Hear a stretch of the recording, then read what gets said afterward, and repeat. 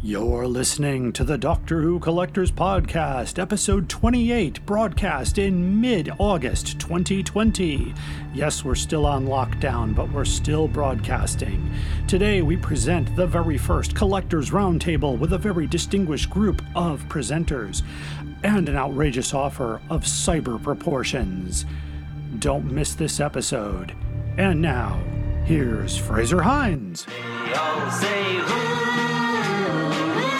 is Doctor Who? Where is he from? What does he do? They wonder who is Doctor Who? So I ask you, who's Doctor Who? Welcome back to the Doctor Who Collectors Podcast, the podcast that explores the world of Doctor Who collecting, Doctor Who collectors, Doctor Who collections, protection of your collectibles, and all things Doctor Who related merchandise. I am happy to present our 28th episode. I am Larry Van Mersbergen, your host, and I've been collecting Doctor Who since 1981. In 1984, I opened a store in Chicago called Bundles from Britain, one of the first Doctor Who-only stores in Chicago. And we are mentioned in a wonderful book, a book you should have on your bookshelf. It's called Red, White, and Who, The Story of Doctor Who in America. Please get this book. It talks about everything that happened with the world of Doctor Who in the United States. It's from ATB Publishing, and the mention of my company, Bundles from Britain, lands on page 384. And to make it easy, if you go to our website at drwhocollectors.com, you can find a link to that book on the very first page. Our theme song is Who's Doctor Who, composed by Barry Mason and Les Reed, performed by Fraser Hines, who played Jamie McCrimmon in over 117 Doctor Who episodes, the longest-running character and friend of the podcast. I want to thank everyone who became friends of the podcast this past year. You can support us on Podbean, drwhocollectors.podbean.com. You can also shop for some of your favorite Doctor Who collectibles at our eBay store, and you can find it at bit.ly/DWC podcast. Since everything can't be kept here and I often sell duplicates, we try to keep the prices reasonable. Right now, if you act quickly, I have an ex-library copy of the very first Doctor Who hardcover, The Auton Invasion, for sale. This book is very rare, so add it to your Who collection today. You can hear this podcast anywhere you get your podcasts, including Podbean. We are a proud member of the Doctor Who Podcast Alliance. You can find out more about that and more great Doctor Who podcasts at drwhopodcastalliance.org. Be sure to join us at Chicago TARDIS 2020. This year, due to the COVID-19 restrictions, this convention will be virtual, so anyone can attend. I will hopefully be presenting my Doctor Who collecting panel from the very Who room which I broadcast this podcast, which means I can share more items than I usually can carry over to the hotel. I often take a lot of boxes to the convention and often late to my next panel as a result, so this will make things a lot easier. It's worth it. Last year we had over 55 people in attendance at that collecting panel. You can find out more at chicagotardis.com or by visiting their Facebook page. Join us for the best Chicago Doctor Who experience. We have Collection Protection, our featured story, and the most outrageous offer coming up. But first, I want to follow up on some previous episodes. We've had some comments left on our website at drwhocollectors.com, so I wanted to catch up with recognizing a few of those. Andrew Boland writes about episode 26, The Ultimate Collectible. In the interview, Morris actually says he knows of 6 episodes. He also says it's possible episodes exist in Australia. The 6 episodes are presumably most likely in the UK. Thank you, Andrew, for that comment. Byron writes about our first episode, The Dalek Book. I really enjoyed this. It was very informative and fun to listen to. Remember, you can always go back to the beginning or you can listen in any order, but the very first episode, we talk about the very first book ever produced in Doctor Who, the Dalek book. And I walk you through that book very meticulously. So it was fun for me to do, and I hope it was fun for you to listen. Andrew Dexter writes about Episode 8, the John Pertwee Annuals. I really enjoyed this. It was very informative and fun to listen to. Thank you, Andrew. If you would like to hear your comment on the podcast, feel free to leave it at DoctorWhoCollectors.com or on our Facebook page at Doctor Who Collectors Podcast. You can also find us on Twitter at Doctor Who Collectors Podcast. After the break, we feature our first Collectors Roundtable with a group of very distinguished Doctor Who collectors. I would like to invite you to take a trip across all of time and space. Join us in the police box as we discuss the worlds of Doctor Who in a completely random order. We discuss it all: TV stories, audio adventures, novels, nonfiction books, and on and on. I'm your host, Eric Branson. I would be very happy if you join me for the Police Box in the Junkyard podcast. The Police Box in the Junkyard podcast is a proud partner of the Video Junkyard podcast and can be found on most major podcast platforms including SoundCloud, Podcast Addict, Stitcher Radio, Google Play, and Spotify. You are listening to The Doctor Who Collectors Podcast. Hello, fellow time travelers. I'm Tony Whitt with the Doctor Who Target Book Club podcast, the podcast in which we undertake the insert adjective here task of discussing in story order all of the Doctor Who novelizations. I'm joined by Dalton Hughes and by Alison Fitz-Seyfried. and we record our episodes twice a month. You are listening to the Doctor Who Collectors Podcast. Enjoy your travels. Up there is the scanner, those are the doors, that is a chair with a panda on it. Sheer poetry, dear boy. And now on the Doctor Who Collectors Podcast, we're going to have our very first Collectors Roundtable. And with me is a group of distinguished collectors, and I'm going to let them introduce themselves. So we'll start with the furthest guest here, Mr. David Russel. Why don't you go ahead and tell us about yourself? When did you start collecting Doctor Who, where you're from, that kind of thing? Well, I'm from Scotland originally, as you can probably tell by the accent. I live in England now. So I am grand age 48 now. I started collecting probably when I was about, it's difficult to remember because it was because I was very, very young at the time. Probably about 7 or 8 would be start collecting books at that point in time. When the series was on around about then, there wasn't a large amount of collectible activity out there. That's true. Yeah, it sounded like you started about the same time I did. I was 1981 for me. Yeah, that would be about right. What we would call primary school, which is junior school here. Yeah. Fantastic. And then we'll go over here to Mr. Chris DeLuca. Tell us about yourself. Hi, I'm Chris DeLuca. I'm from New York. Got into Doctor Who in the mid-'80s. Started collecting around the same time. I was always into collecting comics, magazines, and stuff. So one of my first things I actually even had of Doctor Who was the posters in Starlog magazine. Oh, yes. Which even before I found Doctor Who, I had Doctor Who collectibles. Very good. Yeah, I remember those Starlogs well. And Eluides, tell us about you. I'm from the Chicagoland area, specifically Northwest Indiana. I've been a fan since about 75. I'm 48, so I was about 3 years old watching with my dad. Actually collecting, I was kind of more of a late bloomer in that because of the market in Chicago. For a kid my age, you just weren't going to really find anything.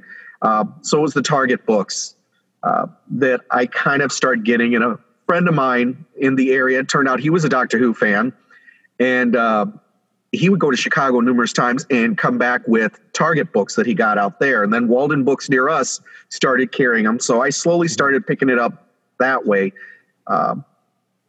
So that I would probably say around 85 is when I really started, but it was just mainly the books. It wasn't until I was much older and actually had my own disposable income and products started becoming more available in the area that I could really, truly collect. And that brings it to the point. That's why I wanted to start a Doctor Who store back in '85, because there just wasn't anything to to get. And in Chicago, there was only 4 places you could go to get Doctor Who items. And if you knew where you were going, you were fine. But some of the comic book stores were late to the game in the 80s, even though the 80s was kind of the pinnacle of Doctor Who merchandising. It really picked up tremendously. So let me go ahead and just ask if you remember specifically what the first Doctor Who collectible you bought and considered it a collectible. We'll start with that. I'll start with you, Chris. I'm not really sure. I think it might have been an issue of Doctor Who magazine.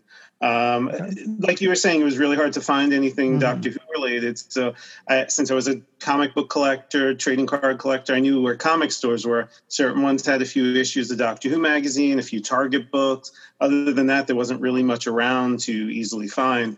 So it was probably, I definitely remember the first Doctor Who magazine I got, which was a really weird one that the cover had the old people from Shada on it, which is still just a really odd looking cover. Yeah. Oh gosh. Yeah. That's, Doctor Who magazine was one of the few things you could get. The comic book store by me had basically a little, like 3 shelves on a wall, and they had Target books. They had a couple of mugs, and they had Doctor Who magazine. So of course I bought a book, a magazine, and a mug.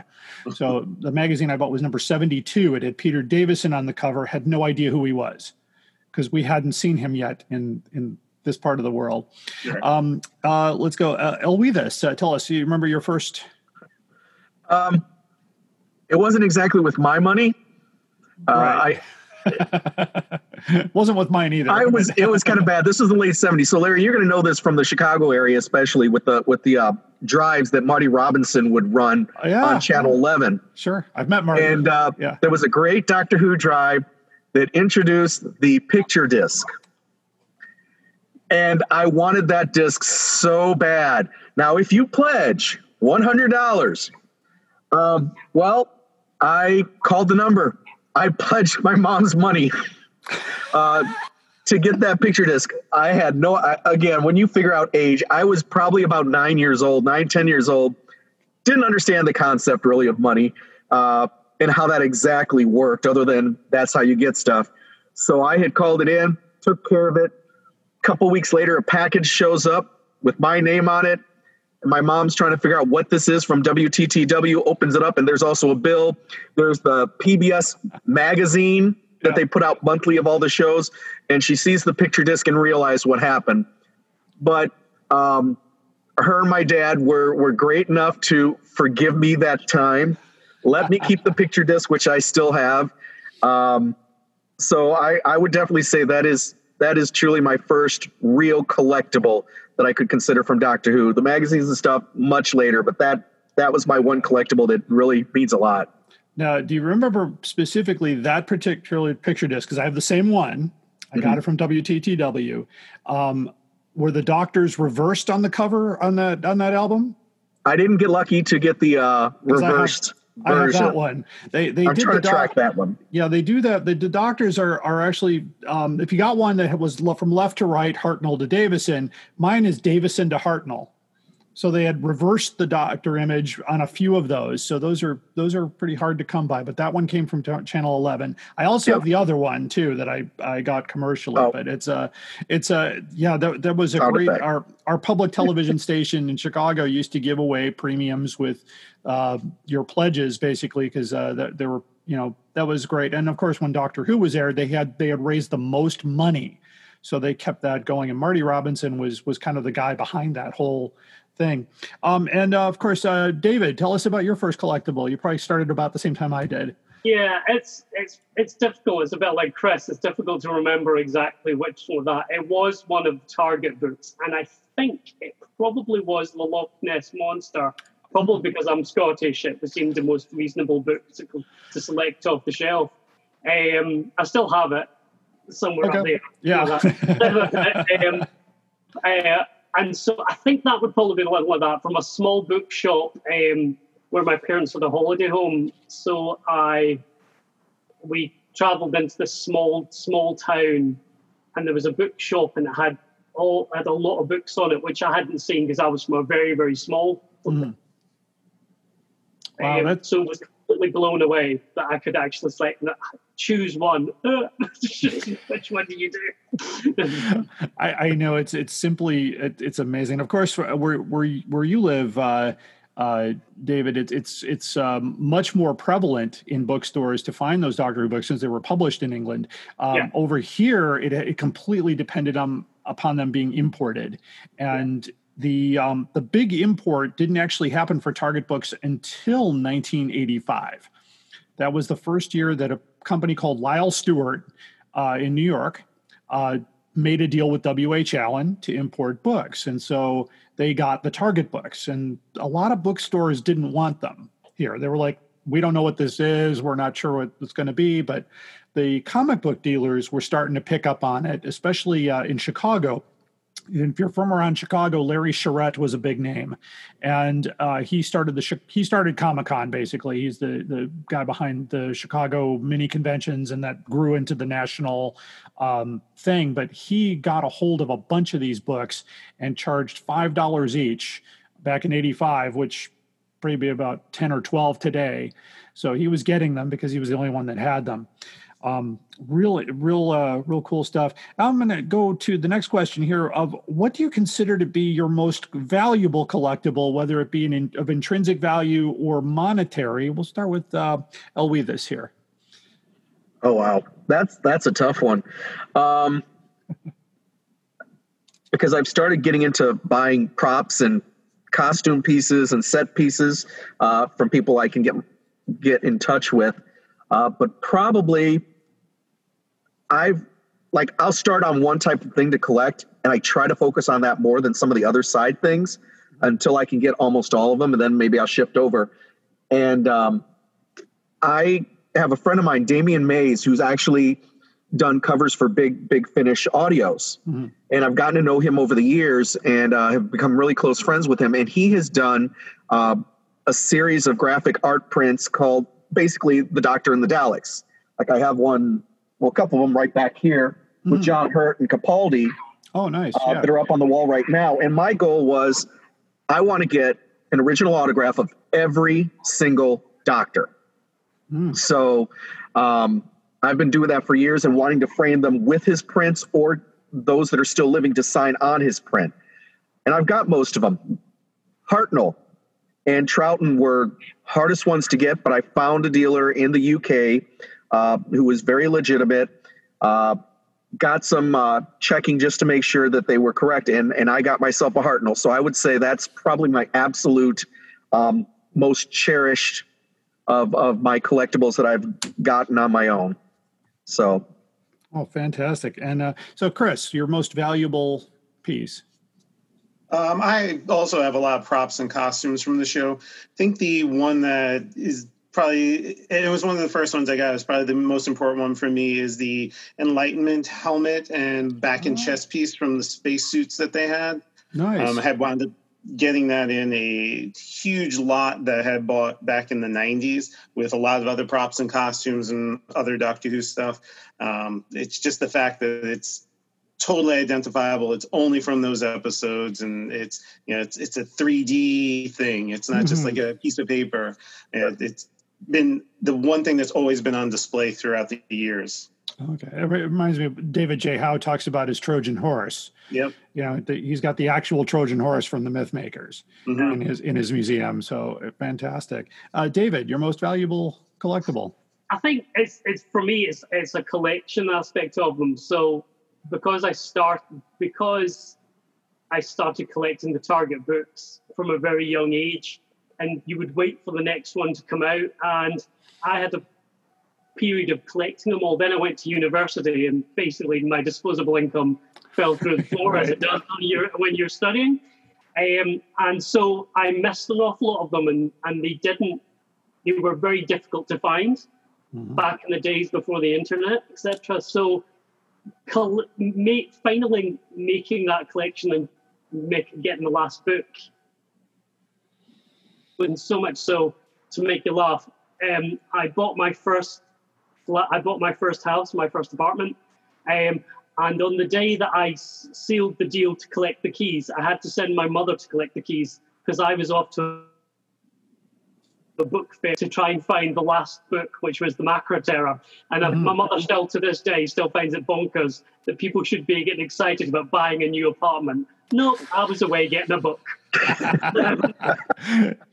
No, I've waited too long. Sorry. No, that's you know what? That's when it's funny because when I do those collectors panels, and the title of the panel is Doctor Who Collecting Tips from a Professional Collector, and I usually have to start by saying the difference between a professional collector and a hoarder is a fine line. And so it's kind of, when and a lot of times, you're in a particular place and it's usually an opportunity that you grab something that, oh, wow, I got to get that.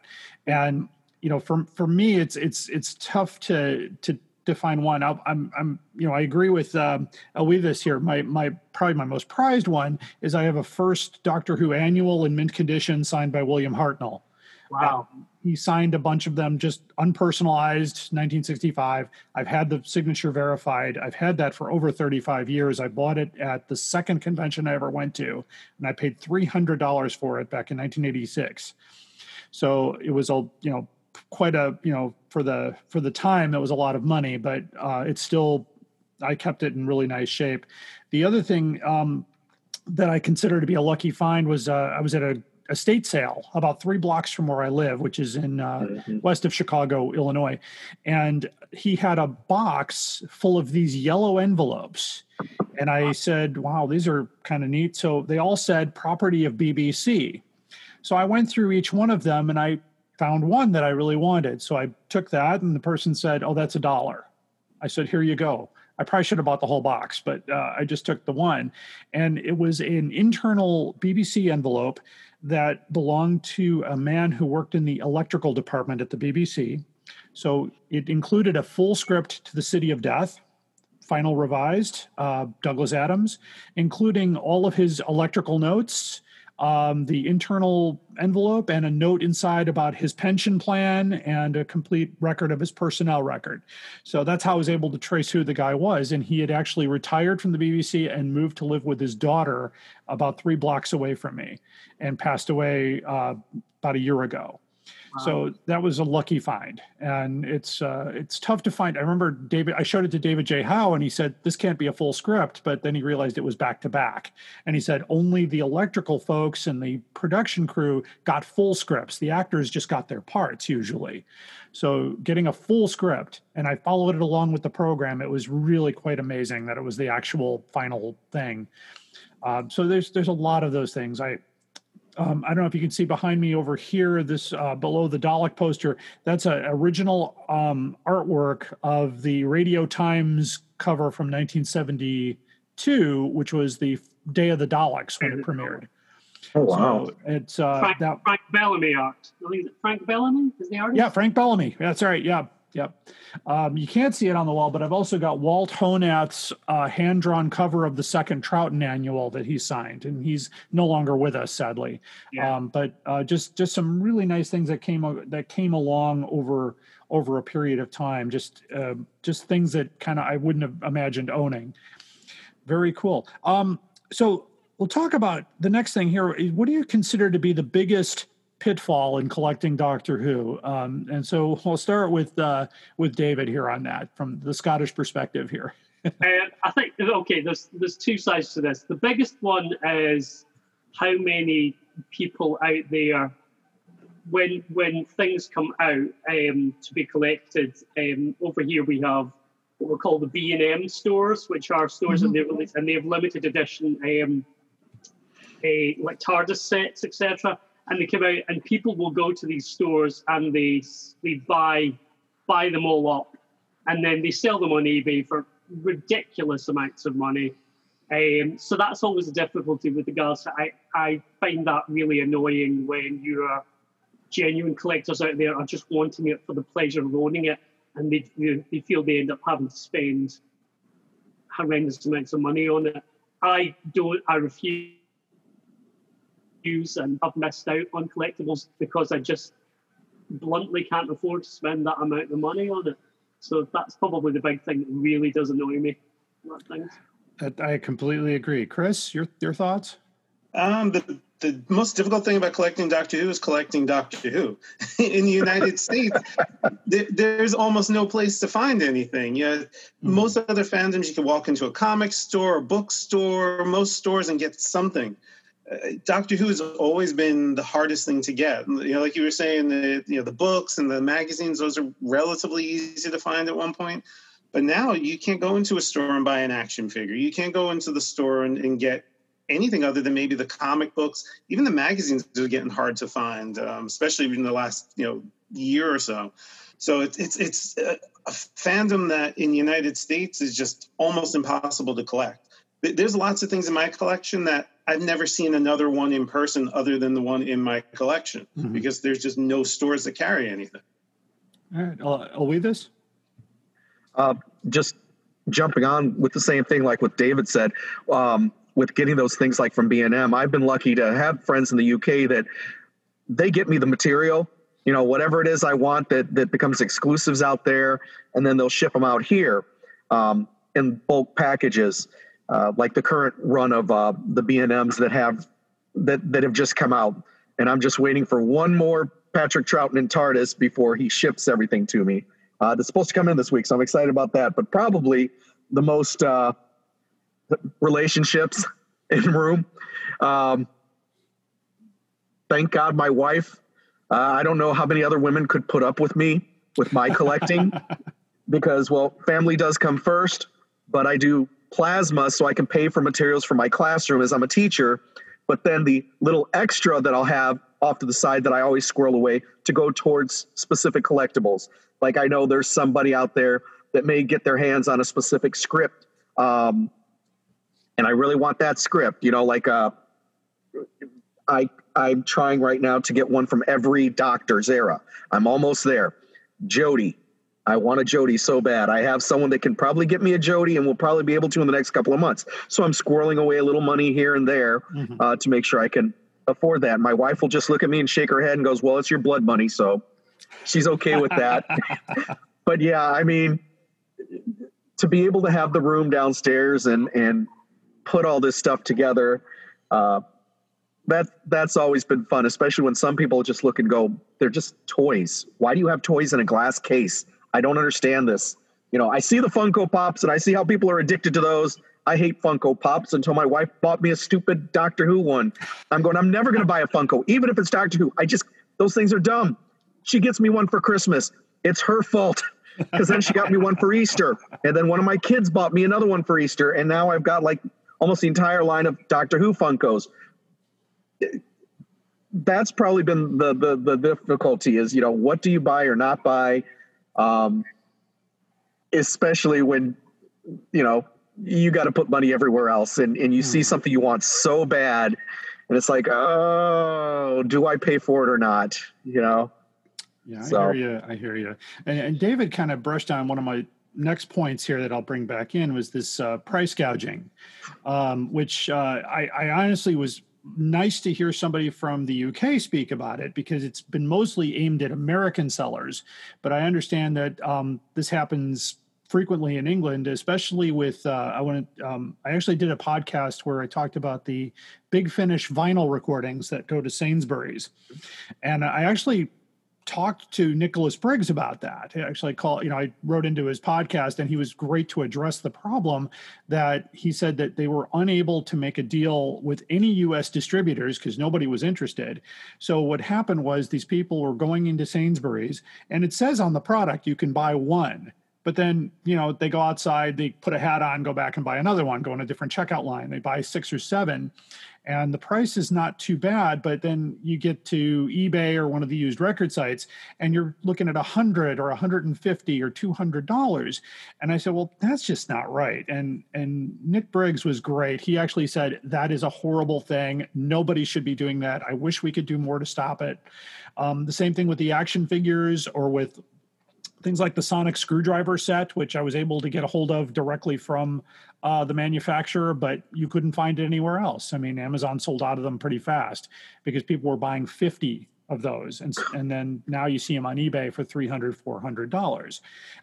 It just seems a bit crazy that that's one of my major sticking points, and I talk about it in many of my episodes, that it's been a problem, and some sellers have taken issue with me on that, and even saying, well, it's my right to name a price, and I said, well, it's my right not to buy it, and I'm just going to let it go, and eventually you're going to either lower the price. It's like every once in a while you'll see a copy of Doctor Who and the Auton Invasion, the classic hardcover, which is the first W.H. Allen cover. I do have a copy in my collection. I've had it for quite some time, but you'll see them in various conditions starting at $600 on up. And I've talked with many collectors, and they said the top end of that should be around $300 to $400 at the most. It's not that, expensive, but that's what you're seeing is this, I'm going to clean up with this. I've got this book. I'm going to see what I can get and try to go to the Doctor Who collector and really feast on that desire to obtain something and see if they'll put that out there, which I'm going to go to the next thing here is there an item that you really want to obtain, but you can't find it or can't get it? And we'll start with David on that one. So I think probably for me, it's an autograph, and unlike you're not really collecting so much of the Doctors. I've been collecting all the companions, and the one that I'm missing, and I would love to get my hands on, is a genuine Ian Martyr, Harry Sullivan photograph. Because obviously too many conventions for that, and he passed away before the big American convention, so he wasn't really particularly signing too often out there. So being able to lay my hands on that one, I think, because I've got pretty much all the rest. I think I'm just waiting for a couple of the new. I'm waiting for Mandip Gill and Tosin Cole to see if I can catch them. But apart from that, I've got everybody else. Fantastic. I've met Tosin Cole. He's a great guy. just a really wonderful guy. Eluides. I'm gonna get that right. It's kind of a three-way tie. Like David was saying, I'm trying to get a Jacqueline Hill autograph. I was lucky enough to get an Ian Martyr about a year and a half ago from someone in the UK who had gotten it way back in the early 80s from a playbill of something that he was in. But yeah, Jacqueline Hill is a big autograph I've been trying to get my hands on. A Waris Hussein, which shouldn't be too difficult, I would think. But it just still seems hard for me to be able to get one of his. But then probably my absolute would be the hardcover to the Five Doctors, just because the first Target book I ever purchased was the paperback edition of the Five Doctors. And I would just love, someone's about to make me jealous here. You're really sick right now. That is the one I absolutely want. It'd be great to get an Unearthly Child, but that Five Doctors, just because of the sentimentality, I desperately would love to get my hands on one of those. I hate you. So, and unfortunately, I'm putting myself out there saying I desperately want to get my hands on it. So someone will probably come back later and go, I've got it. Let's make a deal. And since you want it so badly, let's talk about up here. So, well, I'll throw this in here. But back when I did start that Doctor Who store in 1985, I had an amazing thing happen with my partner and I. Gene Smith was my partner back in the day. So we called Lyle Stewart in New York, and we were placing a Target book order because we were getting ready to do the 1985 Spirit of Light convention in Chicago, the big one. That's the one where they had, Pert and Trout and Pertwee and all that. It was amazing. And the guy on the phone said, "Hey, would you be interested in any of the hardcover editions?" And we put the phone down and said, "Heck yeah, sure." So he said, "Well, we can't give those away. Nobody wants them. Libraries don't want them. Stores don't want them. So what do you think?" And so we thought, well, it's only money. We'll take it all. So about a week later, Gene calls me up. I go over to his place, and 7 large boxes were delivered.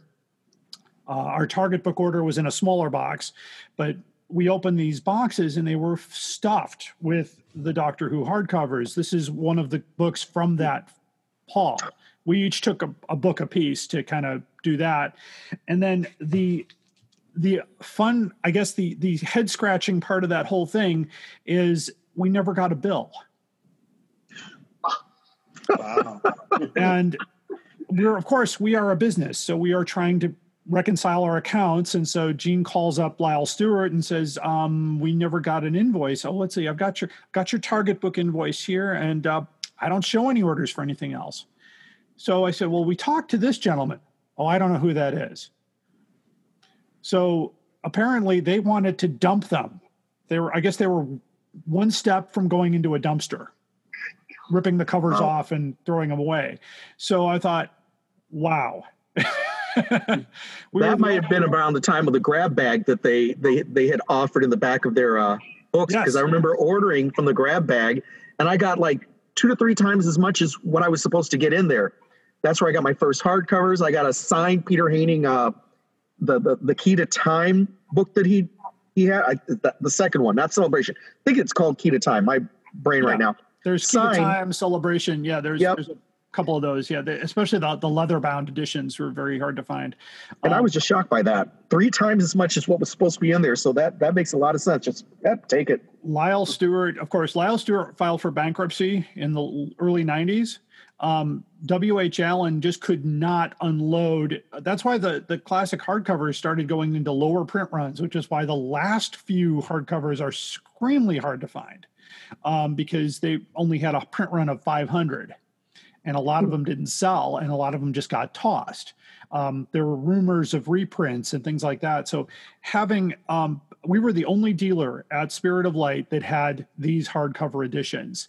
And we charged $15, which was the actual retail price. We did not gouge them, and we sold out of them in the weekend. I think we did $20,000 in sales that weekend. It was just unbelievable. The other part of that convention I'll share that was amazing was that we were at our table and John Pertwee walked up to our table, picked up a copy of Moon Boots and said, "Do you think it's a good likeness?" And he picked up a copy of the Cave Monsters and he's looking at all this. It's like, wow, look at all this stuff.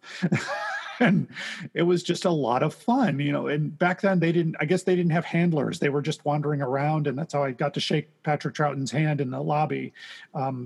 He just walked by me and I said, "Sir, it's a pleasure to meet you." And he goes, I'm not sure what the excitement is. No one's ever seen my stuff here. So, the first time that Troughton was shown here was at that convention. The Crotons was on the big screen, and he came out afterwards, and it was with him and Fraser and Wendy Padbury and Deborah Watling, and it was just an amazing experience back in the day. And did you get to witness the water gun? Yes, battle? I saw the Super I Soaker. wish I was grounded from going to that convention, which my mother to this day, even now, which is hilarious. I'm going to be 48 and she still brings up once in a while about collecting. She goes, "I regret not letting you go to that." I had the chance to go with a friend and she was upset about one of my grades and said, "No, you can't go. Your grade's too," it was like a C-. And she's like, nope. You should have studied harder. I'm not letting you go to this.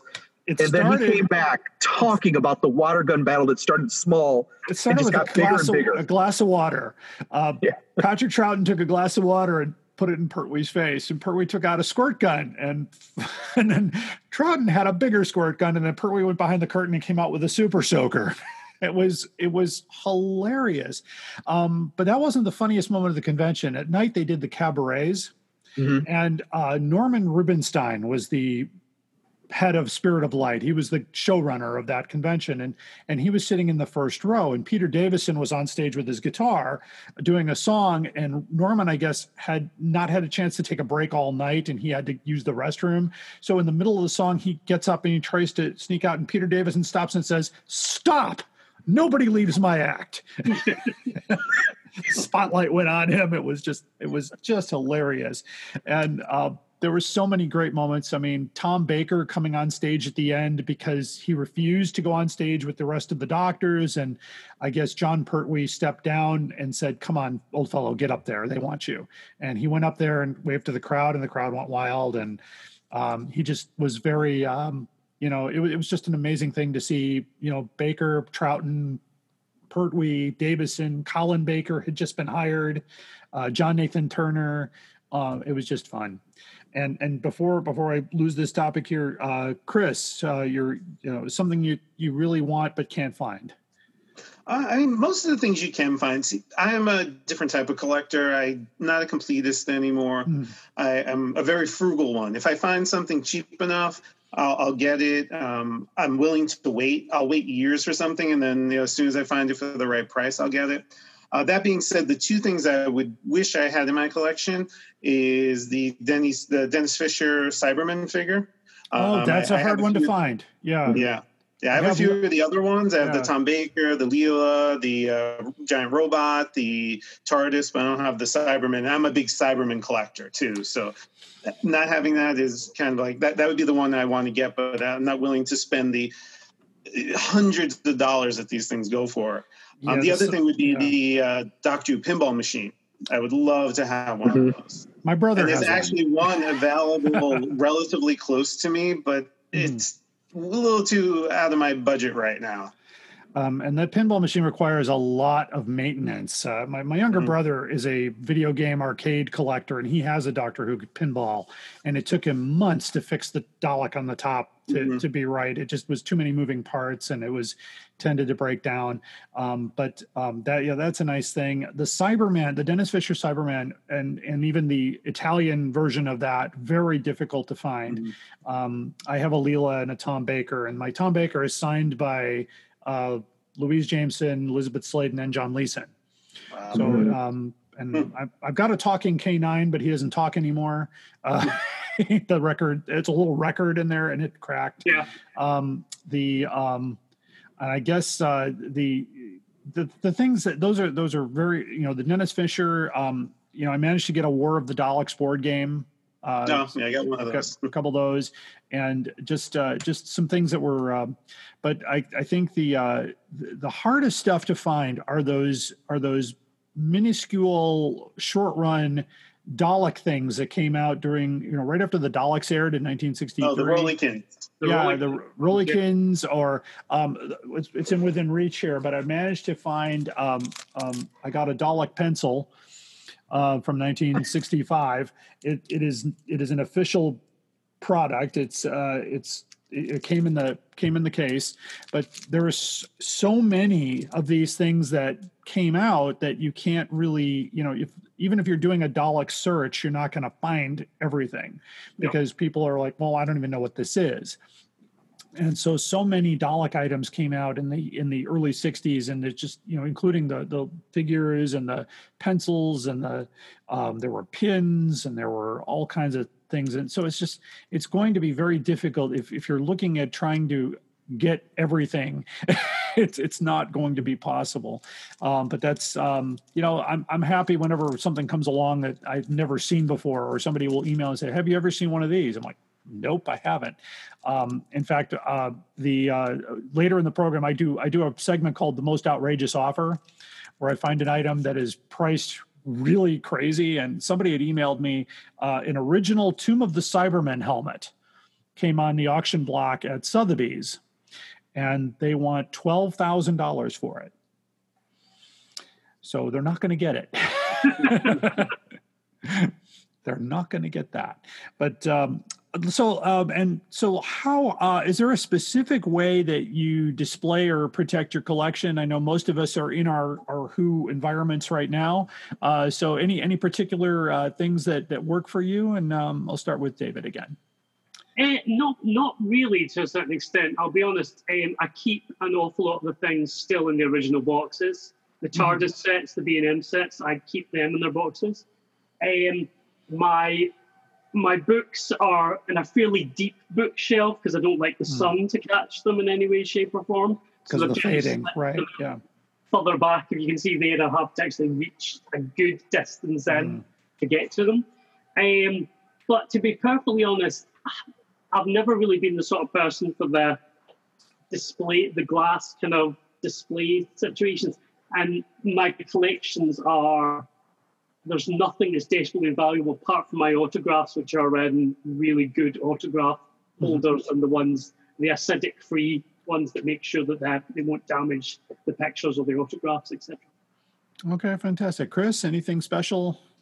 No, not really. I mean, some of the older books and magazines, comics, etc. I'll keep in some, plastics with backing boards.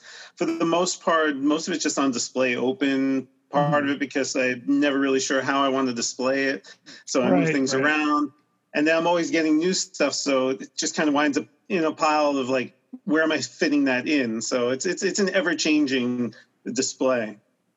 I hear you there. I'm doing the same thing because I'm only limited to these 4 walls here. So, Eluides? I've been lucky that I've tracked down like display cases, a comic shop that had gone under a few years back. I got one of their display cases that I put all my character options. Well, each of the doctors you can see, and that's all that can really fit in there. Everything else is stored in boxes, and I like to shift them around. School got rid of one of their old 1970s style library display cases, a glass case that I jumped on for $50. It's huge. It's like 5 feet tall by about 6 feet wide. That I have all my Big Chief Studio figures in, and a couple other things like the 13 Doctor Collector set. So I just put them all in that. The Target books, because of you, Larry, I've been looking through Bags Unlimited so I can I'm at the point that I need, just because of dusting. It's gotten to be so much of constantly dusting that it's just easier. I need to get those bags to put all the books in.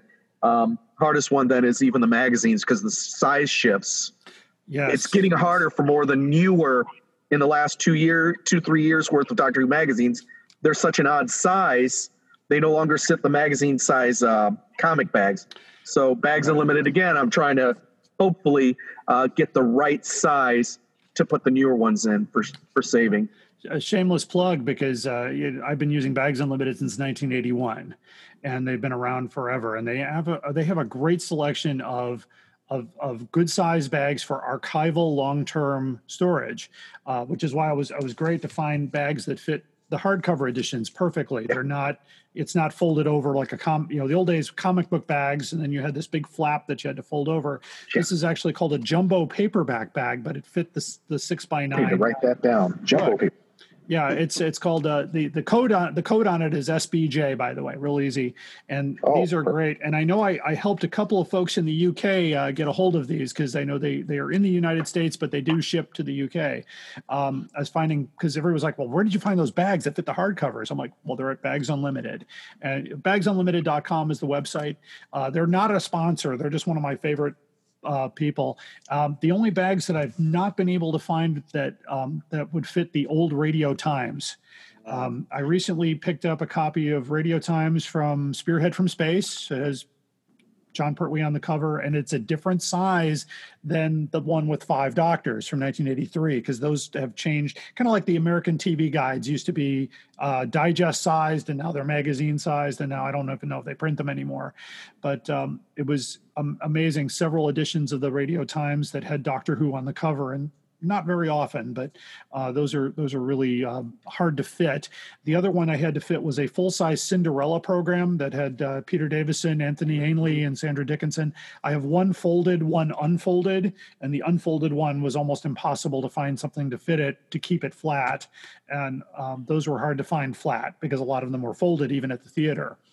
So it's a challenge to find the right fit for protecting. And I don't use any special display cases. I basically have, you can kind of see behind me, it's just a shelf in areas. I've got the annuals behind me. The hardcovers are to my left, and the Target books are kind of out of camera range and all that. But just something where I can find things, and I've got locations in case I need to.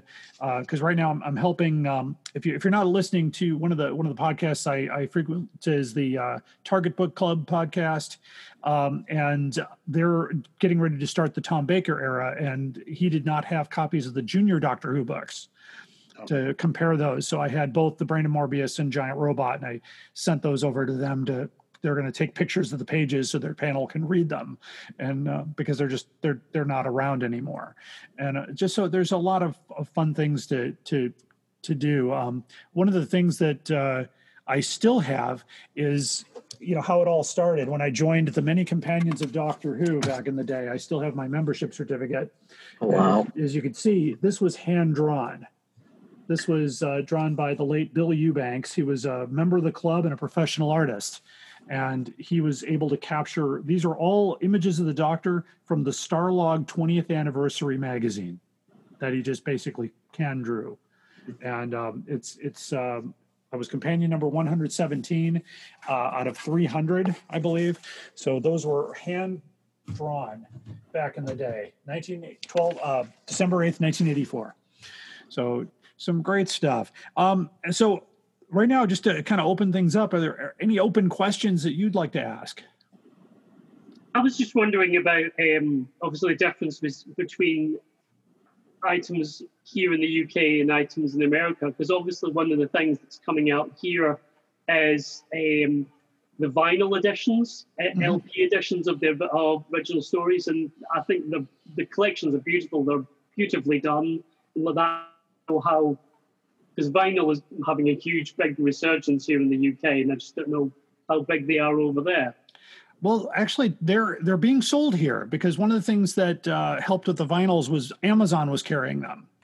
And so nice thing about Amazon is that if whatever your login is for Amazon, it works on the American site, the UK site, the French site, the Japanese site. So I was able to order, let's say, the Dalek Master Plan audio on vinyl from Amazon UK. I also have the Abominable Snowmen and the Tomb of the Cybermen and a few other things. I'm really a big vinyl person myself. Actually, one of my rare vinyls is I got the full album of Bulla Makanka. They did Doctor Who's Gonna Fix It.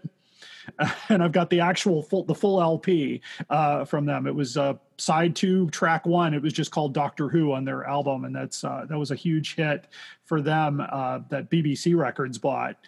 The other one is Jim Burrell. I don't know if you know who he is. He was a folk singer, and he did a song called "The Doctor." Mm-hmm. And I've done it on one of the podcasts. I have his album too, because he didn't do a single with that one. And that's in the back, it's got a drawing of the TARDIS and the big scarf around a figure. So yeah, vinyl was a huge, it's actually pretty huge here as well. I think vinyl turntables have come out again, and I know Big Finish was putting out a lot of their stuff on vinyl. So absolutely. Yeah, they're releasing, I think, the Time Lord Victorious set, which is coming out with that. I think there's 2 of them are coming out on vinyl. Mm-hmm. Absolutely. Anybody else? Open questions?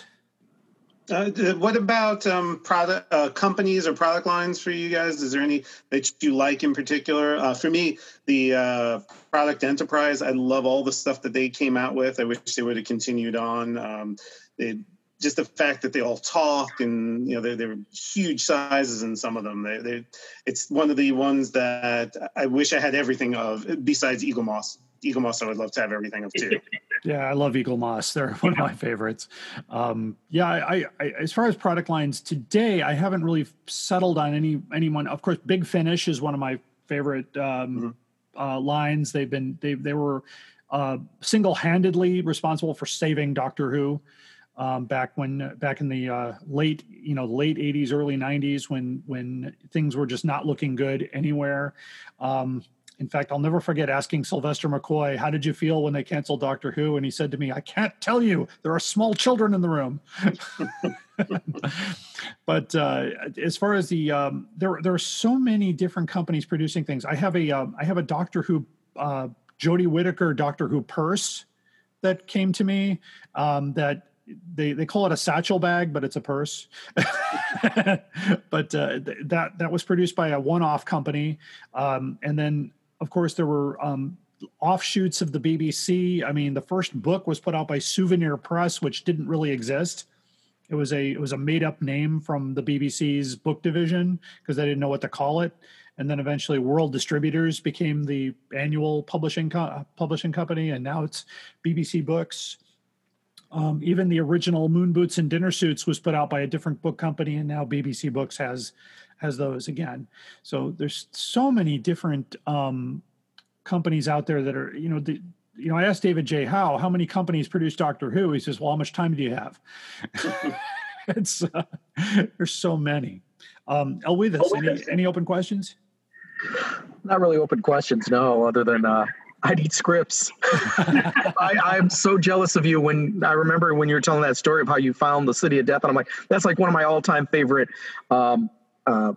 later stories from Baker. And I just love that story so much.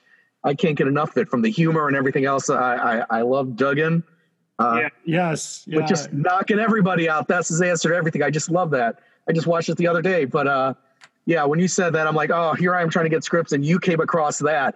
That's just such an amazing find, when you can come across something like that without even realizing it, which is awesome. That's why I pull over when I see an estate sale. Yeah.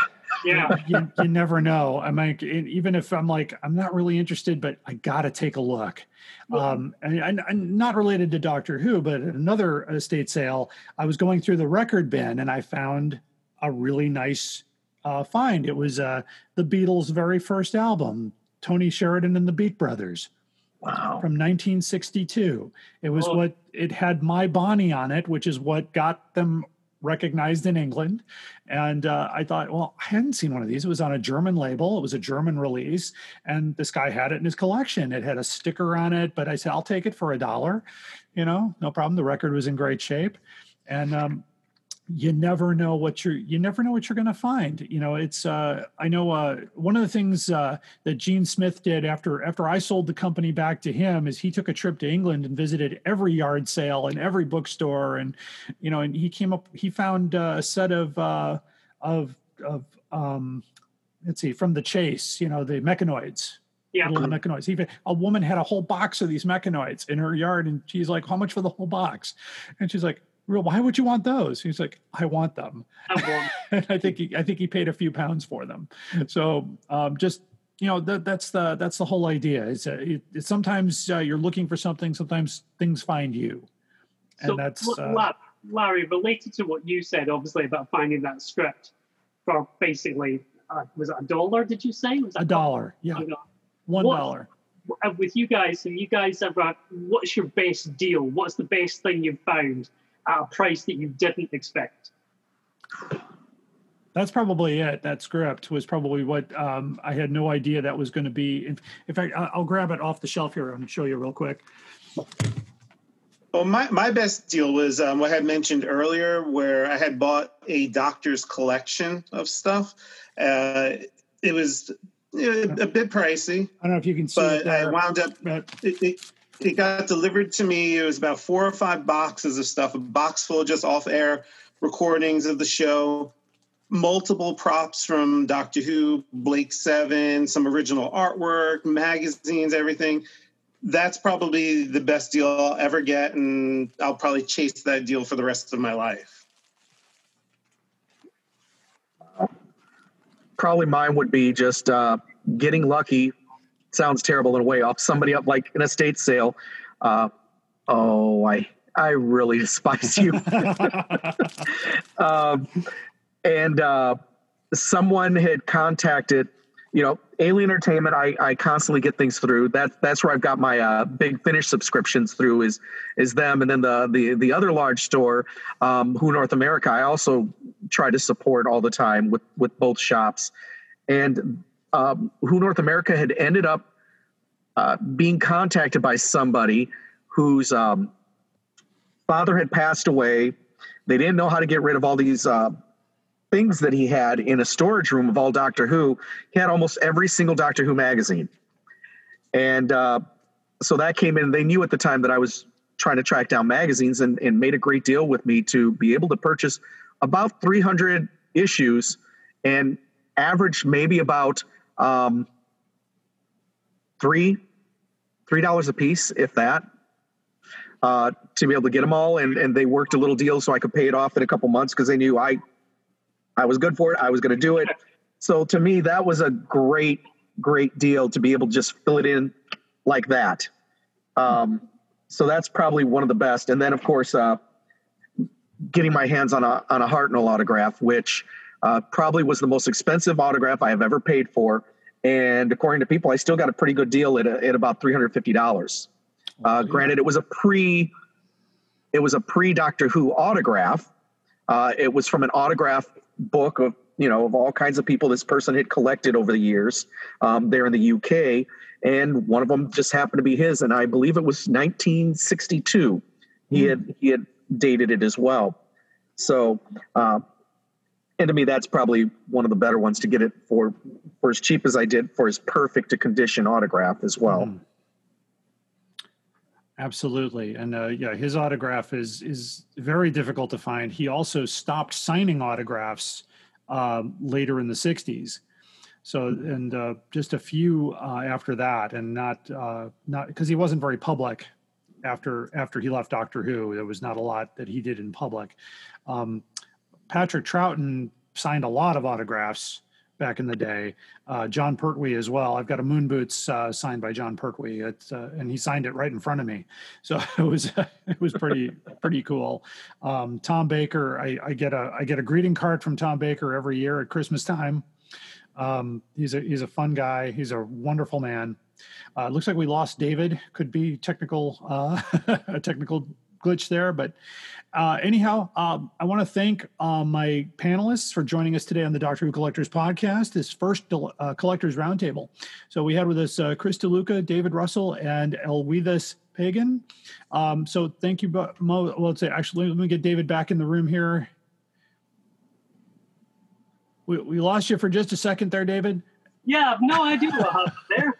And sorry, Eluides, that was really rude. You were just telling me what that. I think I just heard you say, obviously, getting Hartnell's autograph was a big thing for you. Yes, that's right. Yeah. No problem. Yeah, the Hartnell autograph. And rude. That's okay. Actually, we're just going to wrap up. I'll start this again, but I want to thank my group here today, Mr. David Russell, Chris DeLuca, Eluides Pagan, for joining us today on the Doctor Who Collectors Podcast. Thank you so much. Thank you very much. Thank you. The money to be paid from your private purse. No! You speak. And now it's time for the outrageous offer. Today's outrageous offer was shared with me by Tim Drury, and we thank you for your contribution. It hosts a Doctor Who original Cyberman helmet, and it looks like from the Moon Base or Tomb of the Cybermen, and it was basically from the Longleat convention. It's been removed from sale by the auction house. Great effort by drawing attention to it. Utmost respect, Omega Auctions, for listing and investigating genuine concerns and upholding strong principles. The starting bid was £2,000. There's some doubt as to whether or not it's authentic. So be careful when you look at original props. Usually there's some kind of an authentication, or if they're purchased from the celebrity themselves, just be really careful. Back in the early days, I remember being with a friend at the 85 Spirit of Light convention, and he really wanted John Pertwee's green velvet tuxedo from, I believe it was the Green Death. If I'm wrong, I will correct that. I'm just thinking off the top of my head. But it was actually put up for sale, and the money was going for charity. And John Pertwee himself authenticated the tuxedo as the one he wore in the episode. And he did buy it, and he still has it. So be very careful out there. If you have an item that seems too outrageous or even too good to be true, drop us a line. You can share it on our Facebook page at Doctor Who Collectors Podcast, or shoot us an email at drwhocollectorspodcast@gmail.com. Put in the subject line outrageous offer, and I'm happy to share those on the podcast. Sad, really, isn't it? People spend all their time making nice things, and other people come along and break them. And now for collection protection. Protecting your collectibles is very important. And as always, I like the products at Bags Unlimited. They are not a sponsor. but they are my personal preference for collecting all of my collectibles with regard to Doctor Who. You can reach them at bagsunlimited.com or at 800-767-2247. They've added a couple of new products to their lineup in the last few weeks, and it concerns long-playing records, LPs or vinyl records. These are brand new products. So they're calling them Box Pro Snug Fit LP Jacket Box Protector. It's made from 12 mil crystal clear archival semi-ridge polyester. It has a slit lock top closure and a slit lock bottom closure. Tongue tuck closure flaps are located on the same side of the box. Boxes come with a removable protective film to prevent scratches. Measure the record jacket before purchasing. The dimensions are 12 and 7/16 by 12 and 7/16 by 3/16 on the inside. So that's a brand new product. You can get 5 of those for $12.50. They also have the thick LP box set box protector, which is 13 by 13 by 1 1/8, which might fit some of your box sets. Probably not going to fit the Dalek Master Plan. That's over, I believe, 1.5 inches. But this might protect that. I'm going to measure it and find out. And this is the same exact thing, except it's a little bit bigger. And you can get 5 of these for $13.50. So if you're into the record business, they have a brand new or if you're selling in the record business, audio cassettes. They also have a brand new poly bubble mailer, which mails 1 audio cassette, measuring 3 7/8 and 6 3/4 on the inside. Outside, it's 4 by 8. You can get 25 for those for $10. Again, Bags Unlimited Incorporated. They've been around for a long time. I've been using them since 1981. I prefer them. Where to now, Ace?